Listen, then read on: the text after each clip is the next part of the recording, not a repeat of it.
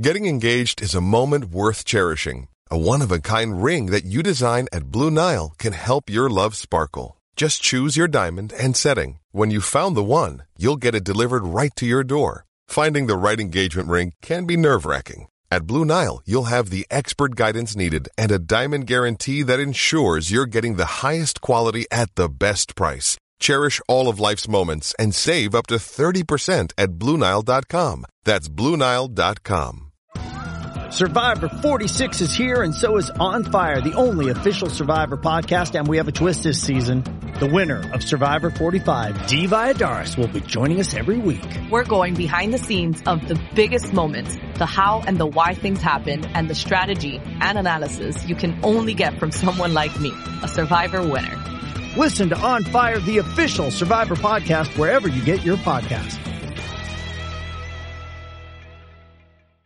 Today is Sunday, May 26th, and this is Celtics Beat on the CLNS Media Network, the leading online provider of audio-video coverage of the Boston Celtics. I'm Adam Kaufman, episode 316, featuring Celtics center Aron Baynes and also Boston Globe writer Adam Himmelsbach, is brought to you by betonline.ag. Go to clnsmedia.com/CelticsBeat and use the promo code CLNS50 for a 50% bonus on your first deposit.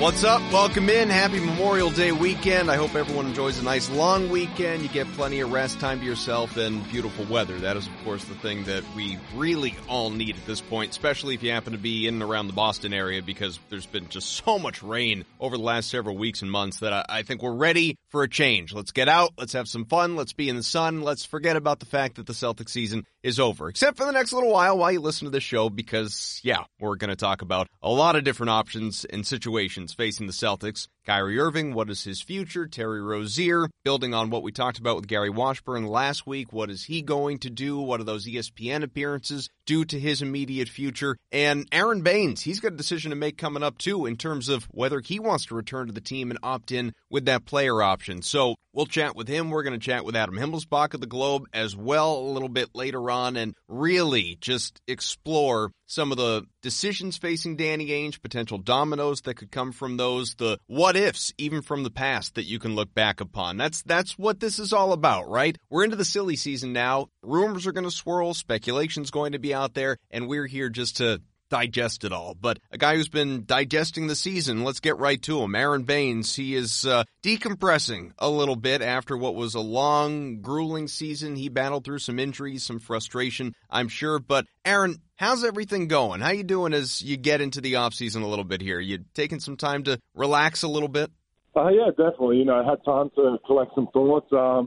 Even more time to just hang out with the family and spend some good time with my young ones and also the missus. So, you know, just enjoying a bit of downtime before I get cracking and get ready for the World Championships this summer. How old are the kids? I've got a 3.5-year-old and a 10-month-old. So the definitely fun age right now, and it's good to spend some time with them. Fun age, but still a lot of energy required out of you.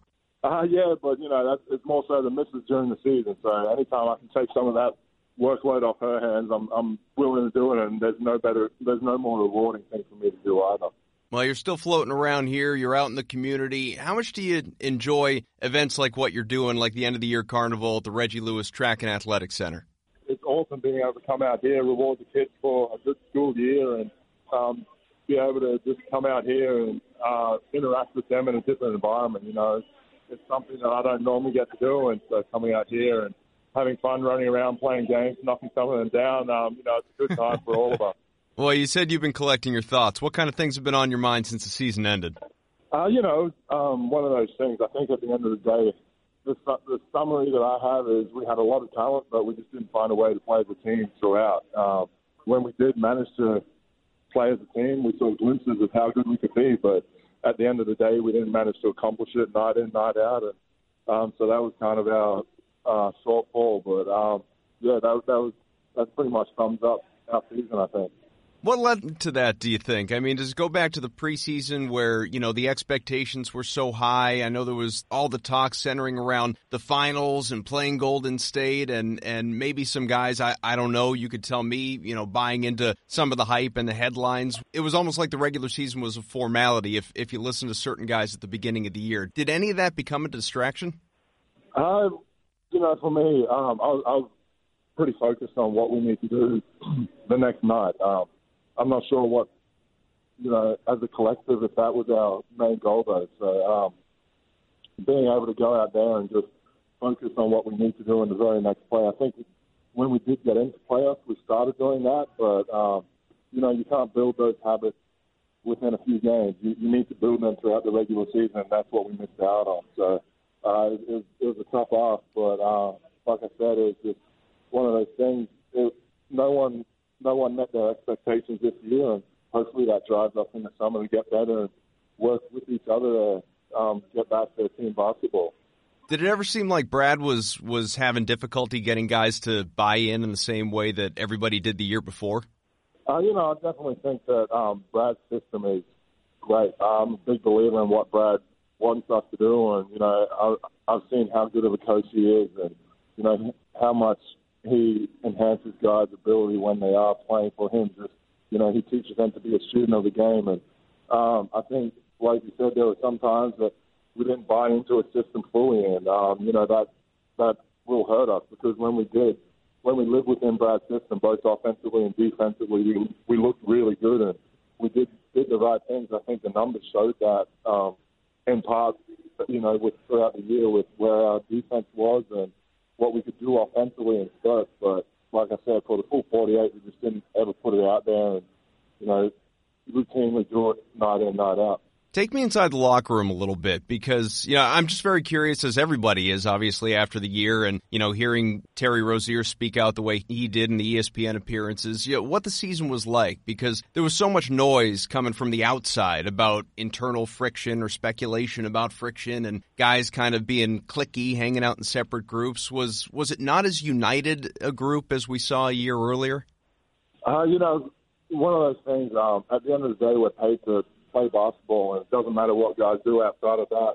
We have to come in and do what we're asked of. I think there's some opportunities where we could have done more as a group, and, it's just one of those things that everyone's entitled to their opinion, but for me personally, I was focused on what we needed to do as a group every single night, and that's what I tried to live in, and, I know a few guys did, and it's about trying to maintain that and get everyone to do it constantly. So there is a lot of noise, but there's a lot of noise no matter what team you're on. And I was lucky that my first NBA experience was in San Antonio because, there's a lot of noise outside there, but the locker room is definitely quiet. But, things are said and things are listened to, but not over-talked. So that's one of those things that I'm coming from that background in the NBA, and I try and bring some of that to Boston as well. But, it's just unfulfilling right now. When we look back and think about what we could have done, it burns inside of me. I wanted to bring more to the table, especially in Boston with the legacy that we have here. So, it's a driving force for me this summer for sure. Can there be situations, and I'm not even saying this was the case this past year, just in general, maybe teams that you have been with, can there be situations where, guys like each other, they like to be around each other, but don't necessarily like playing together? You know what I mean? Yeah, no, I understand that. You can be, as close as you can be off the court. Sometimes it just doesn't work when you are on the court. And I think, like I said, that's that focus on the next play, not where you're going to be. Like you said, there was that build-up throughout the preseason and even during the regular season, everyone's like, look, we're just waiting for the playoffs. But when you do that, you aren't just going to be able to flick a switch. You need to practice and play the way you're going to set the tone for playoffs throughout the regular season. So, I think as much as you can be mates off the court, you have to be able to go out there and go to war with the guy next to you. And that's at the end of the day, that's what the great teams are able to do. So you're one of my favorite players to watch on this team and have been the last couple of years, especially defensively. And I'm not just saying that because I'm talking to you. You've been Boston's backbone in especially the defensive regard, typically at the center of it, both literally and figuratively, I suppose. But You know, there are plenty of C's fans out there that agree as well. So all of that said, and based on what you've already said here as we've been chatting and sounding so passionate about the team and the future and the legacy, I know you've got a player option for next year. Do you intend to stay? That's one of the things. I love Boston. Boston's been great to me. My family's very comfortable here. And, like I said, there's no better place to play than TD Garden. And, I've experienced it in the playoffs when it's rough, because I've experienced when you're coming back in a big comeback when we've been down by 20 points and come out and win that. And it definitely weighs in that, I want to be there. I want to experience those moments again. And, hopefully have a chat with Danny and Brad over the next couple of weeks and, see what their thoughts are as well. And, if everything lines up, I'd love to be able to come back. And that's what we'll just have to see what we're going to be able to do. And for me, my heart's still in this. And like I said, I'm unfulfilled and it's driving me because I want to add to this Celtics legacy. See, I'm going to take that as a yes without saying yes. I mean, take that as whatever you want. I know you can do a few things, but I won't explicitly say anything right now. Sure. Have you pitched Kyrie on re-signing yet? I think everyone's still winding down a little bit. Everyone's collecting themselves. Like I said, some guys taking some time, and if I see him when I'm out here working out, I'll definitely have a chat with him. But he's such a great player, and he is so skilled offensively that he changes the game, and everyone saw what he's able to do throughout parts of the season and the playoffs. And so he's a great addition to any team. So why not Boston? But we'll see what happens with that. Well, like you said, you still have that burning desire going forward, and you've been collecting your thoughts, and of course you got the international action coming up here. What is it that you would like to continue to evolve, continue to change, improve upon from where you are now to next year? Like this past year, you added the 3-point shot. That became a bigger part of your game. Where do you want to go personally on the court?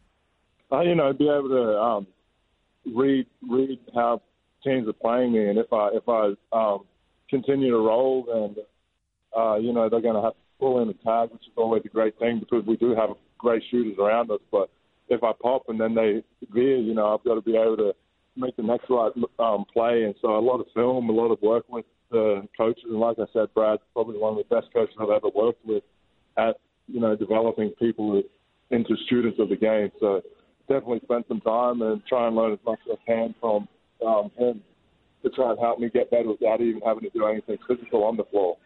Probably feels somewhat natural, or at least more natural, putting up a 3 now. But what was it like early on? Was it tough getting used to? Because obviously you go all those years without that being an element of your game. It's not really tough to get used to. I mean, everyone wants to shoot the ball, right? We're in the NBA. So being told you can shoot the ball a little bit more, it's a good thing. And, I try to embrace it. But I'm just trying to find the right opportunities within our system and not try and hurt the system. So, it was a little bit of a learning phase trying to get that in line, and I think we found a pretty happy medium by the end of the season. So, just try and continue that, and like I said, if it's there, take it, but don't try and force it. So, as a team, and who knows what the roster will look like, that's not your call, I know, but what do you think needs to improve from where you guys are as a group right now to improving, obviously, upon the second-round exit and taking things to the next level next year? We got to play better team basketball. At the end of the day, that's what it is, and that's what we got to focus on. So, that's what it comes down to. At the end of the day, we have the talent. We just got to play together and mold it into a team. Well, Aron, I'll let you go. Thanks a lot. The event, it recognizes the accomplishments of 2,000 students across 26 Boston public middle schools who have maintained excellent attendance rates or submitted work in a variety of art and writing contests. One of the many great events that the Celtics do these off seasons, really throughout the season, getting players out in the community. It's always terrific. And Aron, one of those guys that loves to get out in the community as well. And so I really appreciate him giving us some time, giving us an outlook here on what's to come, both for him, and sounds like he's going to be back. I expect him to be back, and for this team on the whole. And only so much that he could weigh in on that clearly. But as we know, there's a lot to come for this team and important decisions to be made. But great to chat with Aron, especially here in the offseason, and find out what's going through his head, at least. So, after chatting with Aron Baynes about the ways that Boston needs to improve, why not bring in someone who's been zeroed in on many of these same questions since the season ended? That's Adam Himmelsbach from the Boston Globe. Should we talk about the Celtics offseason or just spend this whole time that we have together dissecting Wednesday's media game? What do you think? That's a fair question. I didn't have many highlights in that game, so it's probably. But to be fair, I don't think hardly anybody did. I was just going to say that. Somebody asked me the other day, how was the media game? How'd you play? And, what were your stats? As if any of us, at least not me anyway, I don't know if anyone's actually keeping their numbers when they're playing in these games. I'm sure as hell not. But they were like, so who was really good? And it's like, I don't think anybody played particularly well. I mean, nobody stuck out to me. Adam Jones from the Sports Hub is a big surprise. He was probably the most consistent, solid player. Yeah, he was pretty good. From and former NBA players such as Brian Scalabrine. Right, who was going at maybe a quarter speed at absolute most. He amped it up, though. He was quarter speed. He kind of went as it went along. He was like quarter speed the first quarter, and by the end of the game, he was like trying to win Scal. It was interesting watching. It was funny because Scal was on my team, you were on the other team, and especially when we got into the huddles with Leon Poe as our head coach. Maybe this is boring to people, I don't know. But Scal was definitely, as the game went along and we were at points trailing by 6-8 points, whatever it was, he was getting pissed. Like he was not good. There was no way he was going to lose that game. Even if he had to full on take over and actually treat it like a real NBA game for a 2-minute stretch at the end, he was not going to allow us to lose that game. I don't think he could have lived that down. Yeah, which is kind of what he did. I mean, he had a chance to win in regulation. I was kind of hoping, because he had a chance to win regulation and he missed. Right. Then he came down and had a pull-up three at the start of overtime. Sudden death overtime. Yeah, which I'm actually a big fan of. NBA Summer League does that as well. I think the NBA should give that a shot. Summer League does that? I didn't realize that. Yeah, that's how NBA Summer League games end. First basket wins. Nobody wants to. You're in Vegas, man. Nobody wants to sit around and watch 5 minutes of overtime with a bunch of guys who aren't going to play in the NBA. Yeah, it's funny. One of the guys, I won't say who in case he wouldn't want me to, but one of the guys that was on our team, because as you said, Scal took the potential winning shot at the end of regulation, missed, and then won the tip and took the eventual winning shot, the three-pointer to give us that victory. But one of the guys says to me, he's like, I don't know, Scal's been so pass first during the game, I can't believe he didn't pass it off to let one of us be the heroes. And I just looked at him funny and I said, are you serious? There's no part of me that thought Scal was going to pass that ball. Yeah, zero chance. Yeah, no, he was absolutely going to own that moment. Credit. Yeah, it's hey, you know what? He walked off a winner and he finger pointing to the sky and all that. But all right, so we're going to talk plenty about Kyrie Irving naturally, but one thing that I found really interesting was Cavaliers owner Dan Gilbert said a few days ago he believes the Cavs and Kobe Altman killed the trade with the Celtics. He, his reason, they got Colin Sexton, who maybe he'll be all right. Kyrie was leaving there anyway, so they could have wound up with nothing. He thinks Kyrie's done in Boston anyhow, which is probably tampering. But that aside, do you think that Cleveland killed that trade? No, I definitely don't think they killed it. I also think it's like Dan Gilbert you're listening to. Right. Take it with a grain of salt, and he's going to kind of spin it however he pleases. And I'd be stunned if deep down he thinks they killed it. But at the same time, if you're sure he was going to leave and you feel like, after seeing Colin Sexton for a year, Colin Sexton got second team All-NBA, or all rookie team, I mean. Right. And you think, hey, what you saw from him makes you think he's going to be a star. You got a few other future draft picks that they kind of flipped around after flipping other players that they got from flipping Crowder and Isaiah and those guys. They should feel okay with it. I still think around the NBA there was a sense that they kind of panicked with the way they handled it. So maybe this is their way of being like, hey, look, see, not everyone should have been dogging us. Kyrie was leaving anyway. He didn't give Boston anything, and we got a couple of good picks. I don't think they killed it. Yeah, and I think let's just let Dan be Dan, like you said. But if Kyrie does leave, and there are a zillion questions related to that, but if he does leave, how do you think the Celtics evaluate that trade in retrospect? They took their shot, it didn't work out, but it was worth the gamble. Plus, Isaiah Thomas hasn't been the same since, and that Nets pick landed 8th, and therefore the deal was a loss. You could look at it that way, or is it both? I mean, how do you think? Yeah, I don't think you can kind of, especially considering the players they gave up, and like you said, the fact that pick, if the Nets had been horrible again, and that pick had somehow ended up number 1 or number 2, and And, of course, it's a lot of second-guessing, but everything changes in that situation. But, you got a chance to get, like, people can argue top 10, top 15, absolutely top 20 NBA player. And when you have a chance to do that in the NBA, you go for it. And they went for it. And, like, everyone would have done that. And they didn't do anything to, like, gut the core of their roster to do it. And they obviously it was a tough situation last year with Kyrie getting hurt in the playoffs. They missed one opportunity. It was a real tough situation with Gordon Hayward's injury. I think that's kind of their frustration, really. It's too bad they never, because in addition to missing last year, Gordon, as we know, wasn't himself really all of this year. So I think it's kind of just, and, you can't blame the guy. Lots of people see that, but it's just a tough situation to have been in for 2 years, feeling like, all right, we didn't quite have a chance to give it our best shot. Yeah, that's really the shame of it all, is that we may, in time, and unfortunately maybe sooner than later, may look back on what was such a promising window and say the window never really opened, because Gordon's injury obviously happened so quickly that took the wind out of the sail and then some. Yeah, in addition to that, there were other, like, people were hoping Jason Tatum would be better this year. Right. Jaylen Brown didn't handle Gordon Hayward coming back very well this year in his reduced role at the start. Obviously, he got better as it went along. Like, there was frustration all around kind of throughout the roster, and, the chemistry was not there either, obviously, within this team. I think that's something they have to address moving forward, is finding, let's say, for example, Kyrie comes back. Let's say they get Anthony Davis. Like, they've got to surround them with more kind of hierarchy guys who are more comfortable in having a lesser role and knowing their role. Quick break from the Adams to tell you today's show is brought to you by BetOnline.ag. Stanley Cup Finals are underway in Boston. We have Game 1 Monday, Game 2 coming up. BetOnline.ag and CLNS Media are giving you an opportunity to win a pair of tickets to Game 2 of the Stanley Cup Finals. Entering could not be any simpler, folks.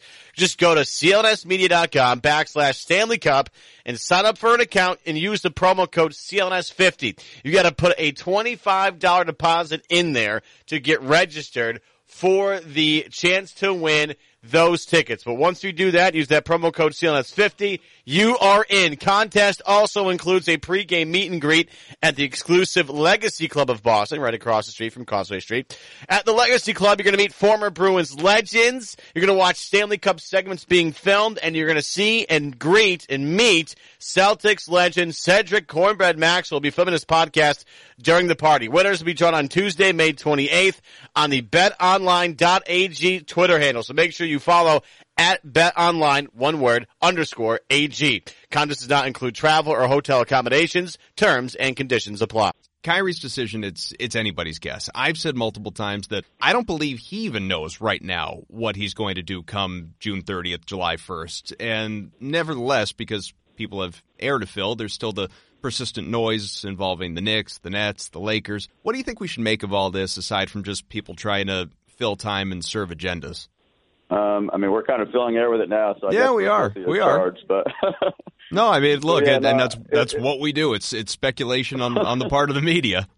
Yeah, I would say that my guess would be that Kyrie knows or has a good idea of what he wants to do.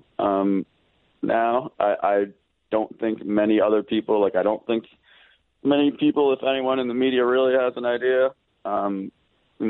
There's reasons that could be made for a lot of different places.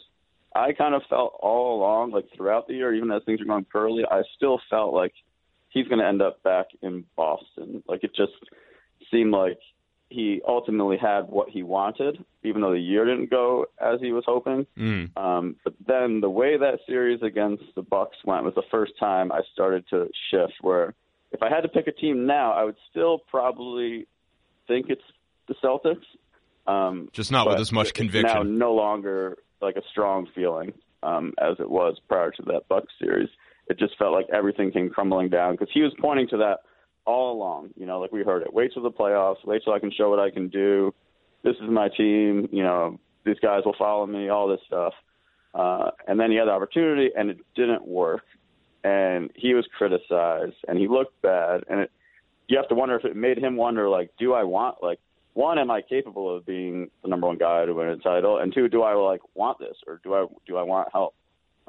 So it should be interesting to see how it all ends up. Yeah, I'm still a believer that he's coming back, and I've talked about that extensively throughout the year on this show and since the season has ended as well, so we don't need to revisit all of that now. But I'm with you. I mean, I probably feel more strongly about it than you do because I don't know, I'm waiting for, and all the reasons that you outlined are certainly accurate, but I'm just waiting for that, I don't know, overwhelming thing that tells me enough to make me change my mind. I'm not there yet. I think he'll come back, and we'll see how that plays out. But how much do you think that Kyrie's decision, as we attempt to get inside his head, which is impossible, but how much do you think his decision hinges on what the Pelicans decide to do about Anthony Davis? You know, can David Griffin there control as many of the dominoes in even Kyrie's head as some would like to believe? Yeah, again, it's hard to say what Kyrie's thinking, but you would have to think, you know, him and Anthony Davis are friends. Anthony Davis is a superstar. You would have to think if the Celtics can go to Kyrie Irving and say, look, we're getting AD. You know, we're going with a lot of these draft picks. We're going to lose to young players, but we're getting AD to pair with you to try to win a title. And we still have this coach that you liked. We still have this facility that you liked. Like you saw, like you were treated pretty well here. You know, give us another chance. That would be appealing to him. You would think. You know, there's also with Kyrie, like you said, you never know. There's a chance he's already made up his decision, and none of that's going to matter.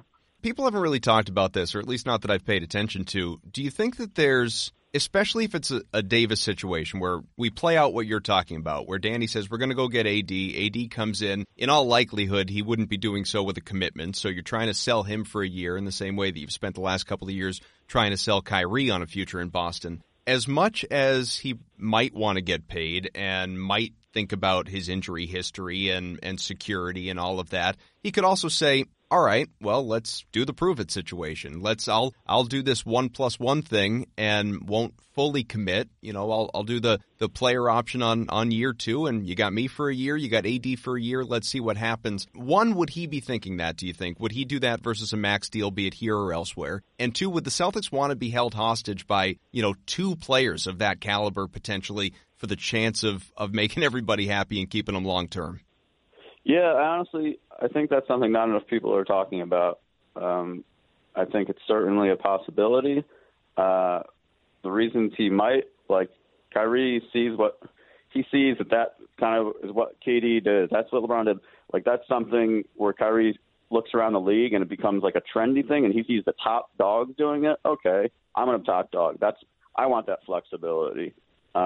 I think if he goes to the Celtics and tells them that, of course, they would rather lock him up long term, right? It's not their preference. But if he says, look, it's either this or I'm walking, like right. They're going to do it. Yeah. You know? Like they have a chance to pair Anthony Davis and Kyrie Irving. And once again, like sell them on the, you know, when LeBron was doing it, KD was doing it, they were remaining with those teams. It wasn't like they're doing it and leaving after a year. So I think that's certainly a possibility moving forward. With Kyrie, like you really can't count anything out. And with him, it wouldn't be like a horrible move, I don't think, either. You know, like you said, financially he's going to be fine regardless. It would put him in that next tier of super max if he did that, kind of because his NBA experience would be at a higher level. There's reasons for doing that as well, aside from, like you mentioned, he does have a little bit of injury history, but he's going to get his money either way. Something I've been thinking about, because Kyrie, to his frequent frustration, has, you know, he's been linked to Davis. He's been linked to Kevin Durant. We know how much that pissed him off throughout the regular season. He vented about it a number of times. We know he's friends with those guys. You already said as much, but do we know how close he really is with them? Like, is it a banana boat ride dynamic, or are they just buddies like he's buddies with anybody else in the NBA? No, I think with Kevin Durant, it really is a closer, more unique friendship. I mean, they go on vacations together. Like, you see them out traveling together. Like, it's beyond like, oh, that's my NBA buddy. I think they would like to play together. That's the one situation that I think should give the Celtics concern. Not the one. One of the Celtics. One of the situations that should give the Celtics concern. With AD, and again, I don't like hang out with these guys and go out to restaurants with them and all, but it seems to be a little less than the situation with Kevin Durant in terms of how close they are. Everybody, when it comes to AD, people like to talk about the Celtics, people like to talk about the Lakers, maybe the Knicks. I've heard someone mention the Raptors as an interesting destination if they wanted to, I don't know, pass up Pascal Siakam or something like that to really go all in on Kawhi's future. Same type of logic Danny could have with Kyrie Irving. What team do you think has the best package for Davis? Is it the Celtics if they're fully willing to invest themselves in it, or could another team beat them? And can we believe that Pelicans don't even want to deal with the Lakers anyway after last year? Yeah, I think once the Pelicans locked up the opportunity to get Zion, it removes really any question to me about who has the best package. The Celtics, if, again, like you said, if they're ready to open up the vault, which from all indications I've been given is that they would be, and you have to be, right? When you're getting a top 5 player, like I know people get connected to players that they've seen and like, oh, don't trade him. Like when you have a chance to get a top 5 NBA player, you have to open up the vault, and that's what they're prepared to do. But there's nobody that can come close to a package. Let's say, doomsday scenario for Celtics, I think, would be if they were forced and went with giving up Tatum and Jalen together. Mm-hmm. Is it impossible? No. Like, I think that's on the table. They would resist that to all ends. I think they'd obviously even resist trading Jason Tatum in the deal. But I also think they're going to do what it takes, and I think having a savvy guy like David Griffin in New Orleans front office, while will be good for kind of productive trade discussions for somebody who has a relationship with Danny Ainge, it's also somebody that's not like a guy like Kobe Altman who like stepped into a job and kind of seemed in over his head for a little bit and made hell-bent like on getting that second round pick or whatever. Right. David Griffin's not going to be doing that. He's going to get the best deal he can. So if you look at the Celtics collection of picks, young players and assets, like it's really, I still don't see a team that's necessarily close. The Lakers moved up obviously in the lottery to make their package a little more attractive with that 4th pick, but still, I mean, Celtics have 2 recent number 3 picks. They've got that shiny Grizzlies pick, which is great for them to have that rollover for another year. The possibility of it becoming something really special is still out there. I mean, they've got a great collection of assets for sure. Also, the Pelicans owner doesn't hate the Celtics the way she hates the Lakers right now. Yeah, it's hard to say what the deal with that is. You hear a lot of reports about that, like, oh, there's no chance they'll deal with the Lakers. I don't really buy that. I think if the Lakers were the team that came with the best package, again, a guy like David Griffin, he's like all business guy who's going to do what's best for his team. If they somehow had the best package, let's say the Celtics got cold feet for some reason and said, we're not including this, or this, and the Lakers said, hey, we'll give you the 4th pick and, whatever, Lonzo Ball, Brandon Ingram, these young players. Okay, let's make a deal. Well, the thing we're ignoring here, too, is Griffin has not been shy about saying that he would like, at least, and of course he would, to try and convince AD to stay in New Orleans, pair with Zion, and see what happens over the next year, and at least give it a chance, maybe even to the trade deadline, just give it a chance. You think that's at all realistic, or do you think AD is done? Yeah, the sense I get, that's probably like more posturing. If teams think, look, maybe they're not going to trade him. Like, if you have a guy who says, I want out no matter what, it takes away your bargaining power a little bit, right? Mm-hmm. If you make it clear, like, hey, we don't have to trade this guy. We can show him that it's great here. And then all of a sudden, if you're a team that's really wanting AD this summer, maybe you say, okay, we're going to have to up our ante a little bit. I have talked to people about that possibility, like you mentioned. Like, what if they just say, hey, let's give this a shot. Like, AD, let us run this with you and Zion, Drew Holiday, whatever. We'll add another piece and see what we can do through February and to see how you like it and see what the culture shift is like. And if you're still miserable, we'll trade you. But that would be, if you're the Pelicans, that's taking another risk because the package you get at that point is certainly not going to be as good as the package you would get this summer. Like, if you're a team like the Lakers who's confident he would just sign with you as a free agent, you're not going to worry about getting him for those last 2 months. And then, Lakers aren't going to be a title team anyway with 2 months of AD with the team they have now. You alluded to this, Jason Tatum in the eyes of, and this is more fans, I would assume, than Danny Ainge, because, Wick has joked numerous times like Danny would put his mother in a deal if he thought it was the right move. Jason Tatum went from untradeable in the eyes of so many to not as valuable as Jaylen Brown in the eyes of others. Like, I had Kendrick Perkins on the show a couple weeks ago. He said if given the choice, he'd rather keep Jaylen than Jason. And, so a lot changes in a year, and some people are impressed by different attributes of different guys and all of that. But how big a step back do you believe that Tatum took in year 2? I don't necessarily think it was a step back. I just think it was not the leap that some people were expecting. Sure. I think people saw that fabulous rookie year, made 43% from three, looking confident and comfortable in like the conference finals against LeBron, and said, all right, wait till next year. And this guy really takes a step. Wait till he has Gordon Hayward with him and Kyrie with him for a full year, too, to draw some attention away from him. He's going to be great. And he was good. Like, he was really good, but he didn't take that ascension to where you look and said, this guy's a surefire, like, 10-time All-Star, which is what people were thinking last year. It was interesting, like you mentioned, it was the shift, because Jalen had a great playoffs, obviously, and can do a few things that Jason can't. And if you'd said that a year ago, who would you rather trade? It would have been almost unanimous. And I think there, among fans at least, there certainly was a shift where it evened out a little bit. I still think Tatum is probably, Tatum's definitely the preferred choice to keep. I said definitely, probably. I hate when people do that. I would say he's definitely the preferred choice for the Celtics to keep. And among fans, it's probably more of like, I don't know, 60-40 split or something like that. Do you think, and this is just your opinion, or obviously if you've been given any indication around the league or from within the Celtics, but is the trade market for both these guys as high as it was a year ago, or did this past year impact them negatively? And I know that Jalen ended on a high note, but obviously for a lot of the year, it was not as good. So, how do you view that right now? Yeah, I would think it's probably about the same for Jalen, and Jason probably lost enough, but it's still a really valuable asset. Look, the guy's 21 years old. He can do a lot of things that a few other players can do. And assuming he continues to improve at a steady level, he still probably will be like a multi-time All-Star. The other part of it is it's not, we talk about the market, it's not like the Celtics are actively looking to deal these guys. Right. It's more they have an opportunity to go get one of the game's transcendent players, and realize to do that, they're going to have to give up one of these players almost certainly. So it's kind of like, now what do we do?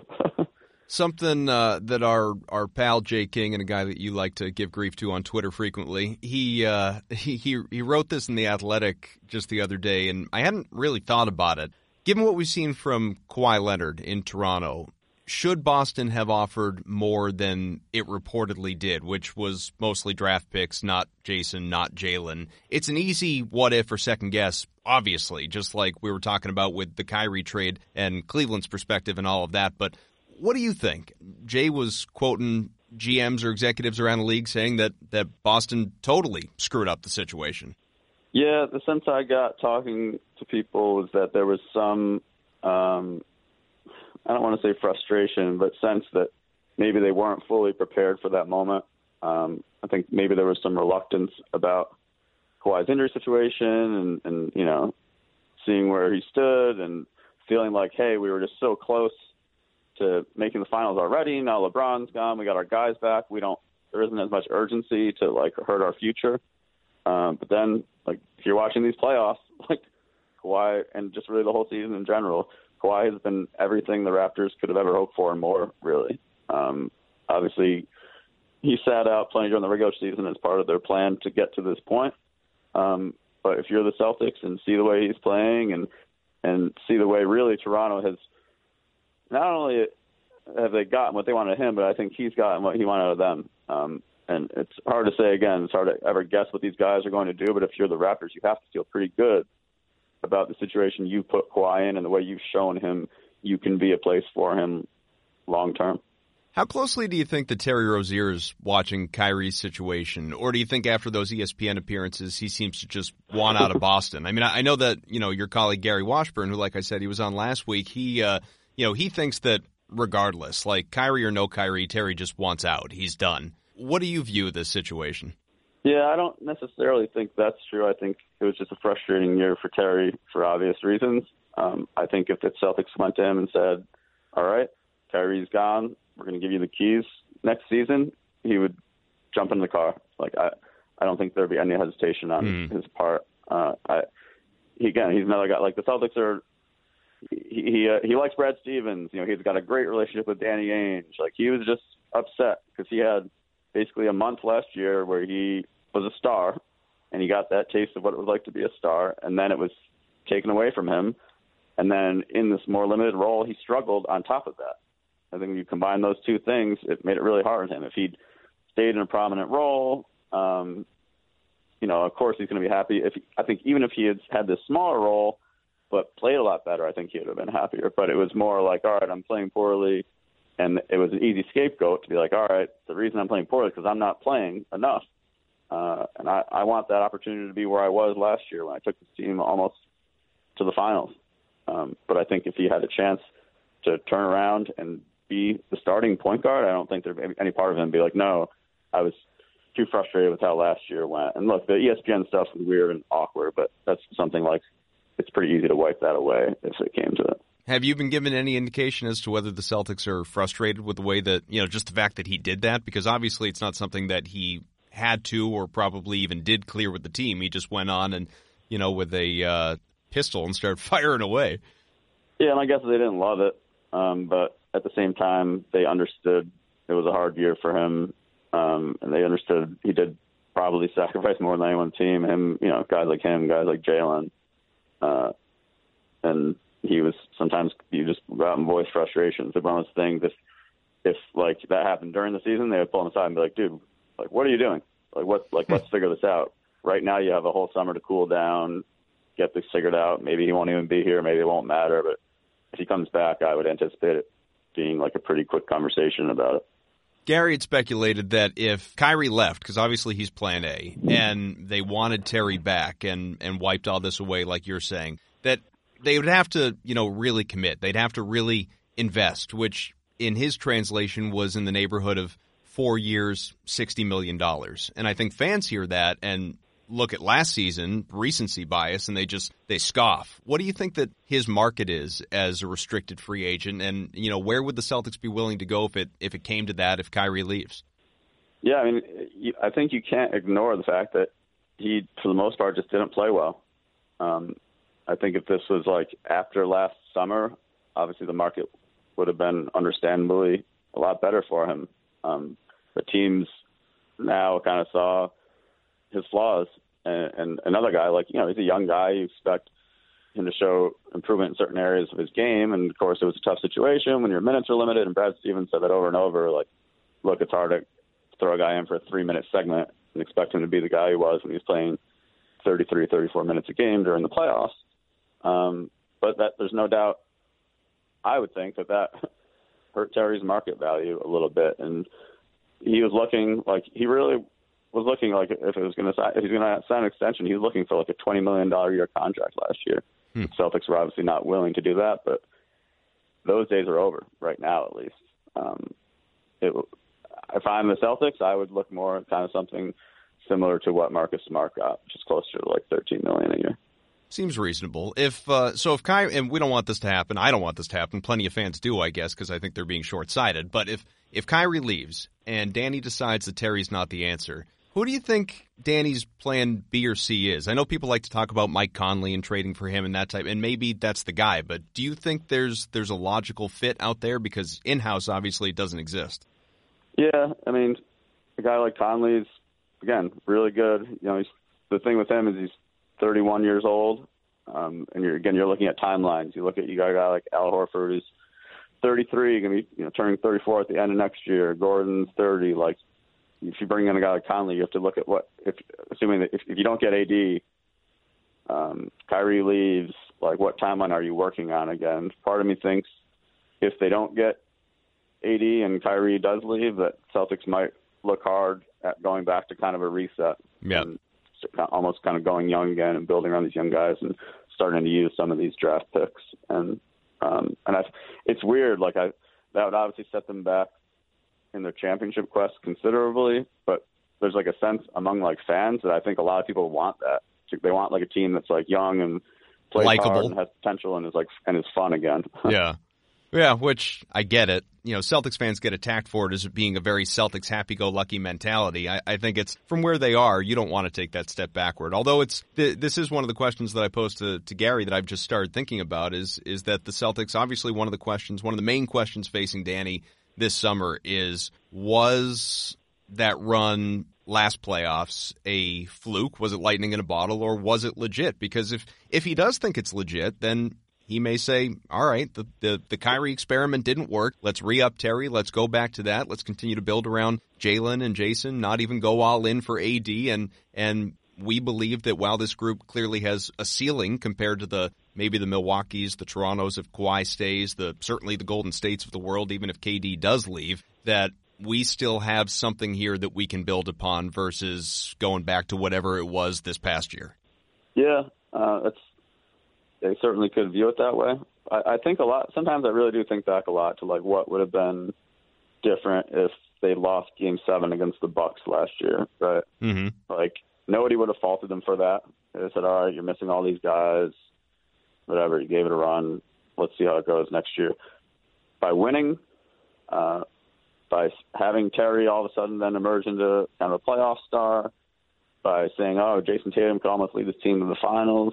It raised expectations to like such a massive level coming into this year the Celtics were never able to handle.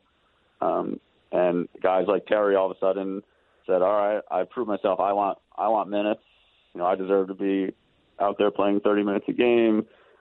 Guys like Jaylen Brown, like I'd be curious if they'd happened to have lost that Game 7 at home in Milwaukee, how it would have changed things this year. If at all, it might not have, but it just would have been, the expectation level just would have been completely different. Well, and the bigger issue, like you said, is I think, even ignoring expectations, I think guys' heads got too big for their bodies. I think they, right.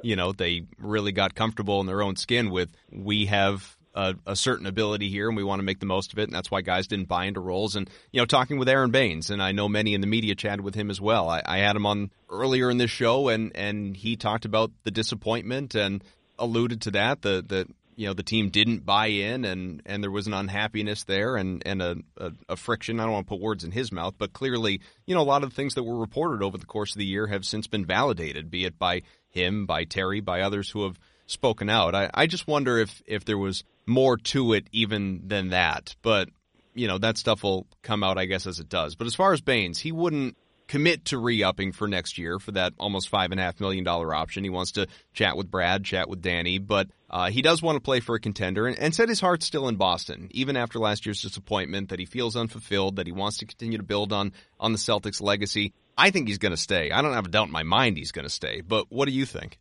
Yeah, I think he's probably going to as well. We spoke to him yesterday, and the one thing, he said the same things he said. He loves Boston. This is where he wants to be. He goes, but I want to have a talk with Brad and Danny kind of about what their vision is moving forward. Because you want to win, you want to have success, you want to be a part of it. And I'm paraphrasing there, but he basically made it sound like he was saying, look, I'd like to be back here, but I want to have some role on this team. He might be thinking he's bringing Anthony Davis. Al Horford's still here. Like, where is my role? So that would probably be his one question. But in terms of the salary amount, that's about what you would slot him in at. Like, I don't think you would get more than that elsewhere this summer. He likes the city. He likes the franchise. He's a pretty easygoing guy. Like he said last summer when he signed this deal, it was like the simplest contract negotiation either side had ever had. He went in and they go, do you want to be here? He goes, yep. All right, well, we want you here. And then it was over. So if I had to guess, he'd be back. But there was that little part of, and it'd be silly for him not to really, to like sit down and be like, all right, I'm not just going to, rubber stamp this. Like, where are we going here? And what do you guys see my role as this coming season as well?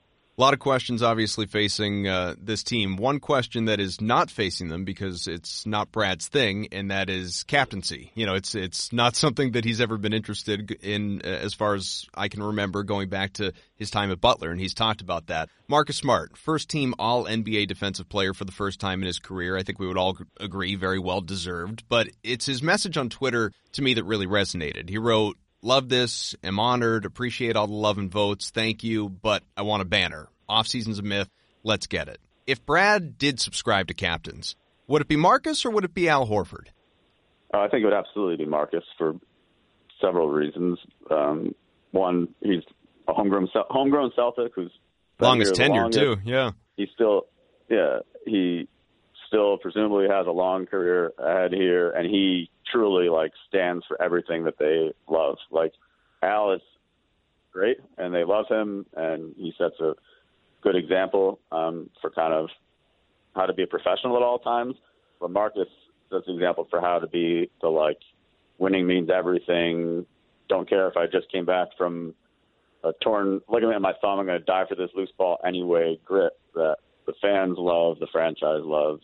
I don't think there would be really any question to me if you are making that choice. It would be Marcus Smart. One of the great things about Marcus, too, and this isn't singularly him, but we're seeing it coming off the year he had, is that, a lot of people cash in any sport, and, from there, they like their best year is behind them, or they have their best year going into free agency. We all know how that story goes. But with Marcus, he's had his best year right after signing the new fat deal, and when the market wasn't really there for him, and Danny maybe paid him more than he even had to keep him, as a show of how much he does like him and good faith and all of that. Didn't overpay dramatically, but Smart goes out and he's healthy. He's even better defensively than he's ever been, although probably got snubbed in the past a little bit as well. And the 3-point shot falls with regularity. It wasn't a fluke. Now. Yeah, it wasn't just the, like snowstorm stretches or anything like that. Like the guy legitimately all season could shoot. And I don't believe that was a fluke. I don't think that's going away. My question is, what do you think Smart spends this summer working on? What's the next facet of his game to improve? Well, I still think it's just shooting. Look, like he took he made great strides and showed what he's capable of, but he still shot. He's not Steph Curry. 35, 36. Exactly. And it's a matter of maintaining what he did, but also working to improve it. And I think there still is room for improvement there. Like, I don't think he's ever going to be Steph Curry, of course. I don't think he's ever going to be like a 40% 3-point shooter, but if you can get up to like 38 in that range consistently, like that's a huge weapon to have. But people like Marcus really can just do so many things for this team in addition to all the gritty stuff we talked about. Like, he's a tremendous passer, and you saw Kyrie like light up when he was able to play with him. When they were paired together, their advanced numbers were fantastic. And he's on the court with Kyrie. He kind of gives his team. So he's the one guy. So like when they had those gritty teams early on, right, the last few years, the Jay Crowder, the Isaiahs, that fans really gravitated toward. Not only is Marcus the remaining guy from that, but he has like maintained that identity. Like that really is him, and I think that's what the Celtics really value. I think that the fans really value. They need to find a couple of guys with kind of a similar mindset to him that I think really rub off on the team. Well, and to that end, and I'll wrap with a couple of questions that we got on Twitter, and this one is from Magar Studios, I guess. And this person writes, it's hard to be a Celtics fan right now because it seems like every player is just quote-unquote trade bait. Which Celtics do you think will be safe from that coming trade storm? And I'll just add to that, piggybacking on the Smart conversation. Smart's the type of guy, like you said, you look to add, you don't look to subtract, knowing fully that nobody is untouchable, and in an AD trade, if it comes to that, you got to give up what you got to give up. But is there anyone, maybe Marcus is at the top of that list right there with Jason Tatum, is there anyone that is about as close to untouchable as untouchable exists? Yeah, like you mentioned, when you're talking about trading for Anthony Davis, nobody is untouchable. It would be really interesting if let's say David Griffin is really a big Marcus Smart guy, and they're going to have to add in like a second salary somewhere. How much Danny Ainge would resist it, because Danny, like people talked last season, what's going to happen? Like there was never a moment they were not going to bring Marcus Smart back. Right. I've had multiple people tell me that as it was transpiring. I'd be really curious how Danny would handle that if it was like, all right, kind of foot in the sand, like we're only going to give you Anthony Davis if you include Marcus Smart in this package. Who knows what to say. What he would say or how they would handle it, but I think fans have to brace for the possibility that he would be included in that trade. How do you think Danny would handle that? And again, it's just your opinion, but is Marcus a guy that Danny just would not give up? No, I think if it came down to getting Anthony Davis, he probably would.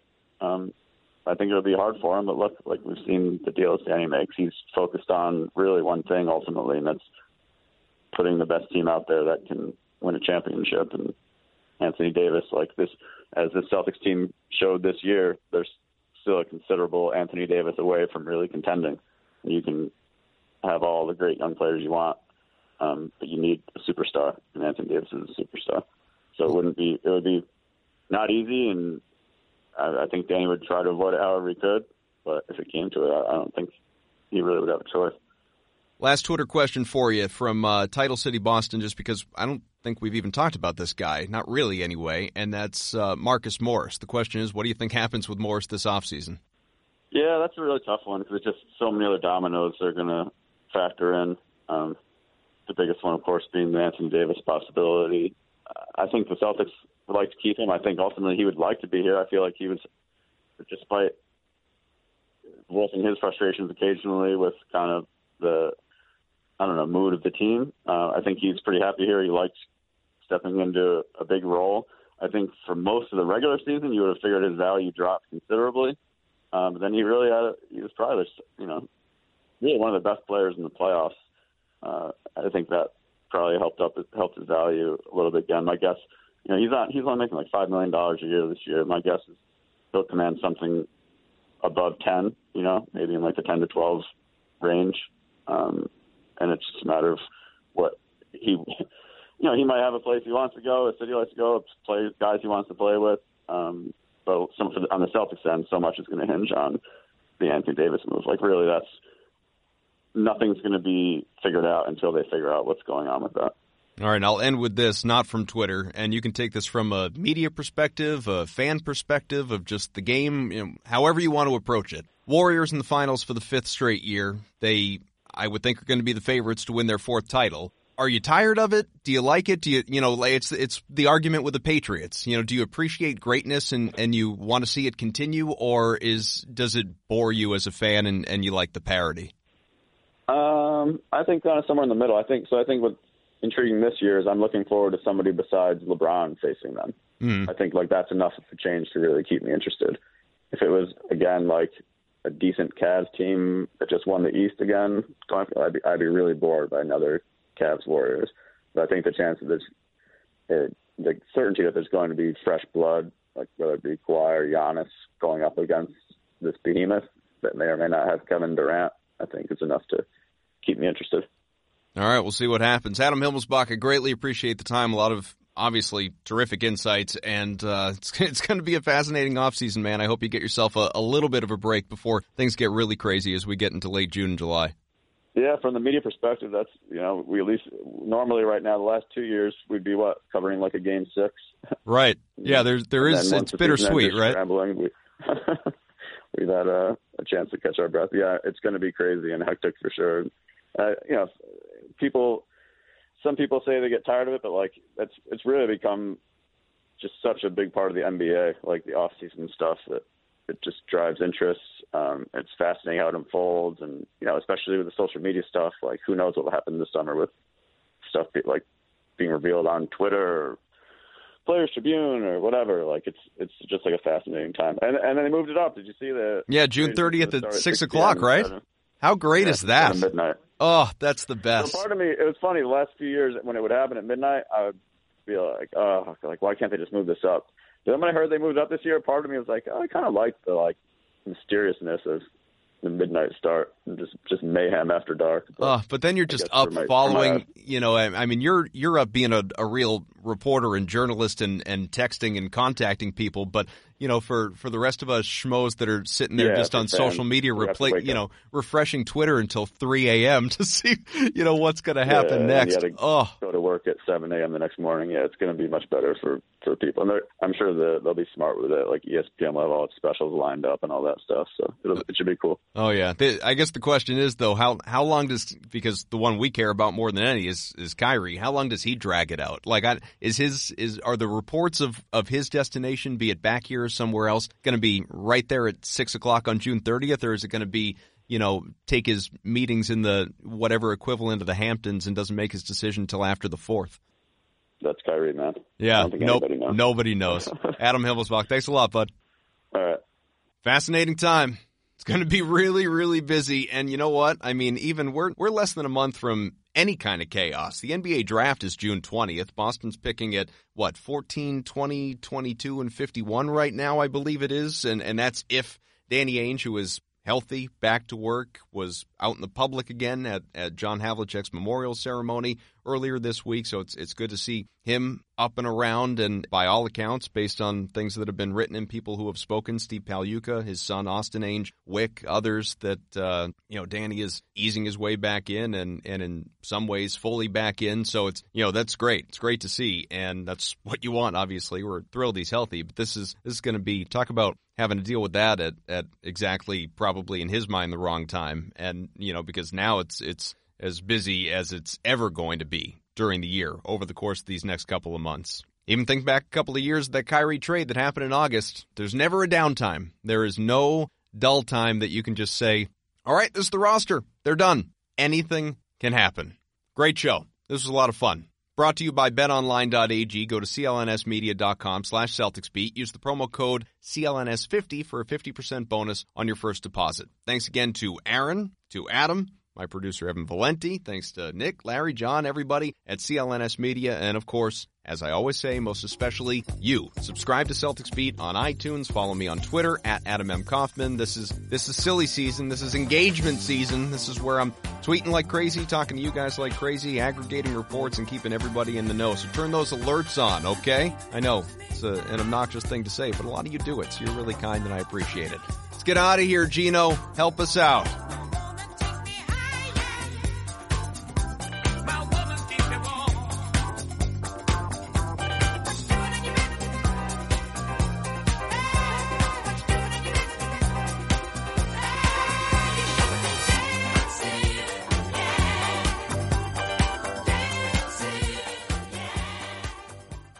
Hello, I'm Dan Lothian, host of the Behind the Media podcast on the CLNS Media Network. Along with Jimmy Young, we dive into the biggest media headlines each week with honest, informed, and sometimes irreverent perspectives. It's not all serious. We deliver information and entertainment. As we like to say on Behind the Media, we find the interesting in media so you don't have to go searching for it. Listen to our podcast and get prepped for the next trip to the water cooler. Subscribe to Behind the Media wherever you get your podcast, or find us on www.clnsmedia.com.